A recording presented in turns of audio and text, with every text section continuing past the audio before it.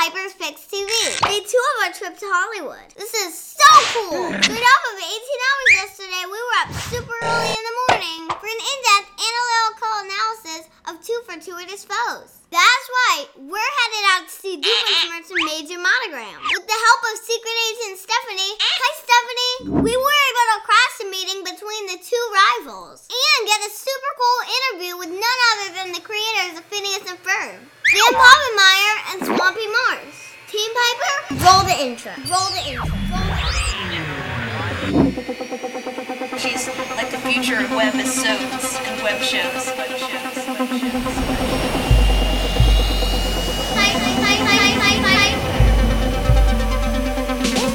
Isn't that cool? This is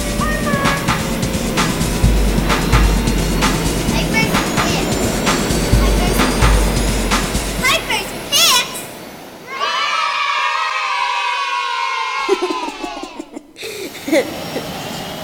Hi guys, I'm Piper Reese. It's our second day in LA, and guess where we are? Yep, how'd you know? Disney Animation Studios. I've been so excited about this day because we're here with two of the coolest guys in the cartoon universe. Hi, I'm Dan Povenmire, and I'm Swampy Marsh. Hi Dan and Swampy. Hi, Piper.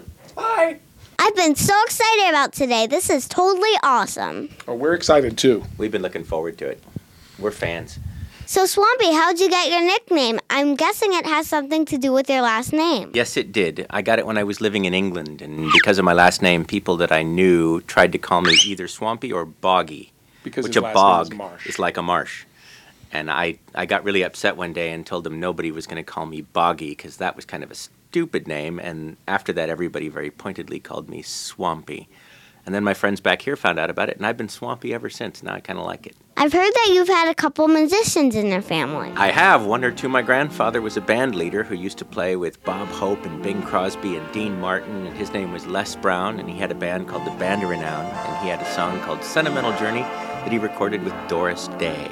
And my uncle, his brother, used to play in the band, and my uncle Les Jr. is now taking over the band, and he's also a singer, and he used to be on TV too. Awesome. How'd you end up in jolly old England and back here today? I had a friend who was working and doing a show in England who wanted me to come work on it, and he asked if I'd come out there and do his show for 2 years. And I did, and I ended up staying there for almost 7 years, working on all different kinds of shows. I like England. I even like the rain a little bit. It was nice and cold and weathery, and it was fun. And I got to learn how to say boot and bonnet and lift instead of trunk and hood and elevator.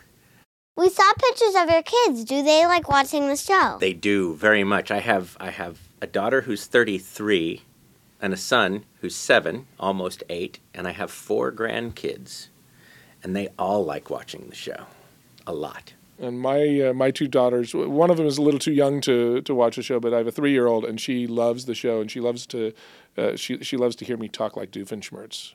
She says, "Daddy, make the Doofenshmirtz noise." Is little Einstein's a tough competitor for your daughter? No, but she still likes Dora an awful lot, so sometimes it's a toss-up. No, my son, about all he watches is either Phineas and Ferb or Mythbusters.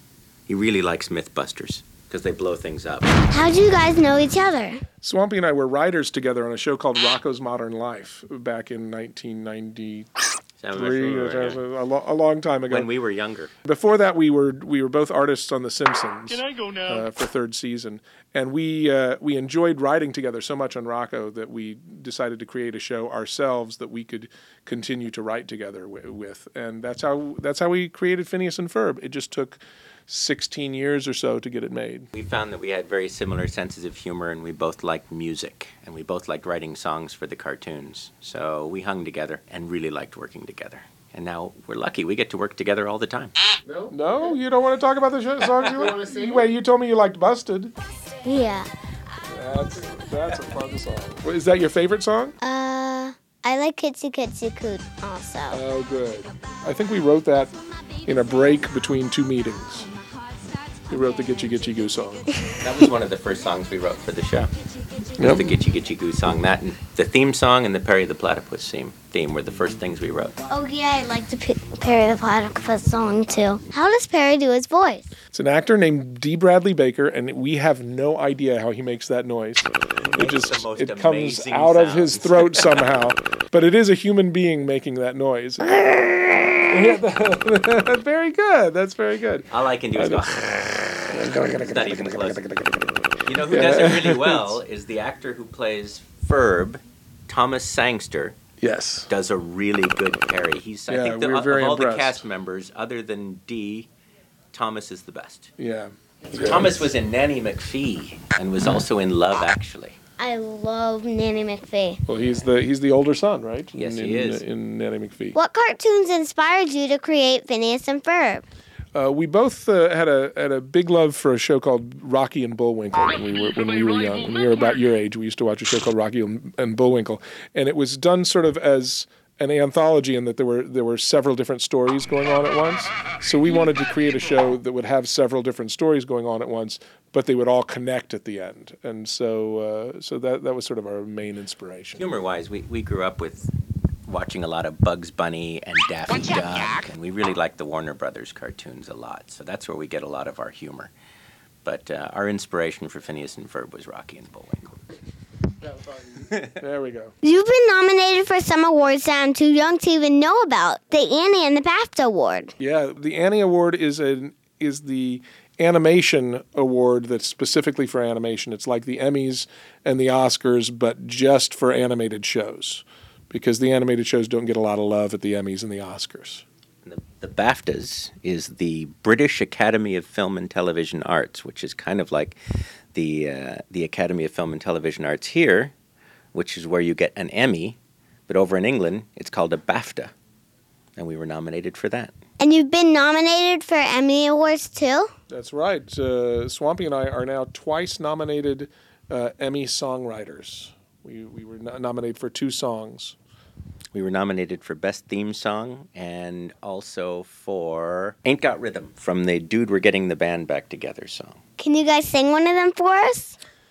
There's 104 days of summer vacation before school comes along just to end it. So the Annual problem for our generation is finding a good way to spend it. Strange that we were both in different keys, but stayed in the same key that we both started in. I thought you were harmonizing, so I kept going. I know, it was almost working, but not quite. Like maybe building a rocket or finding a mummy or climbing up the Eiffel Tower. Discovering something that doesn't exist, or giving a monkey a shower. Bom, bom, bom, bom. Surfing tidal waves, creating nanobots, or locating Frankenstein's brain. It's over here. Finding a dodo bird, Painting a continent, or driving our sister insane. Phineas! As you can see, there's a whole lot of stuff to do before school starts this fall. So stick with us, 'cause Phineas and Ferb are gonna do it all. So stick with us, 'cause Phineas and Ferb are gonna do it all. So you guys actually sing that? No, that's... we got professionals. Yeah, we got real people to sing it. That's Jarrett Reddick from Bowling for Soup is singing that. Bowling for Soup is a rock band that has several wonderful songs, and we were big fans of theirs, and we said, hey, can you do the theme song for us? And they did. Cool. Dan sung a lot of the songs, and he sings all the songs that Doofenshmirtz sings, as well as some others, and I've got to sing a couple of songs. I sang a song as Candace in one episode. Did you see the episode with the circus where Candace's voice gets all low and scratchy? Yeah. That's my voice when her voice gets all low and scratchy. EVILBOYS. That's me singing. I was wondering if she did that.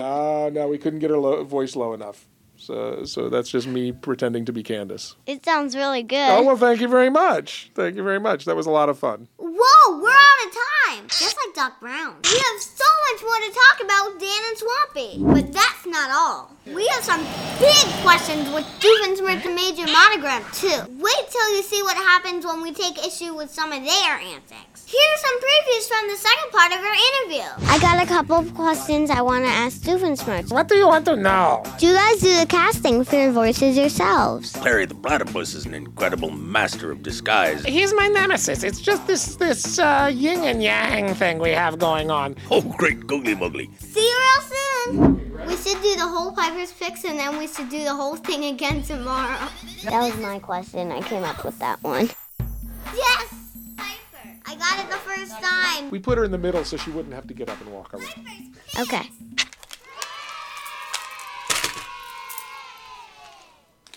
Done. Hey, where's Perry?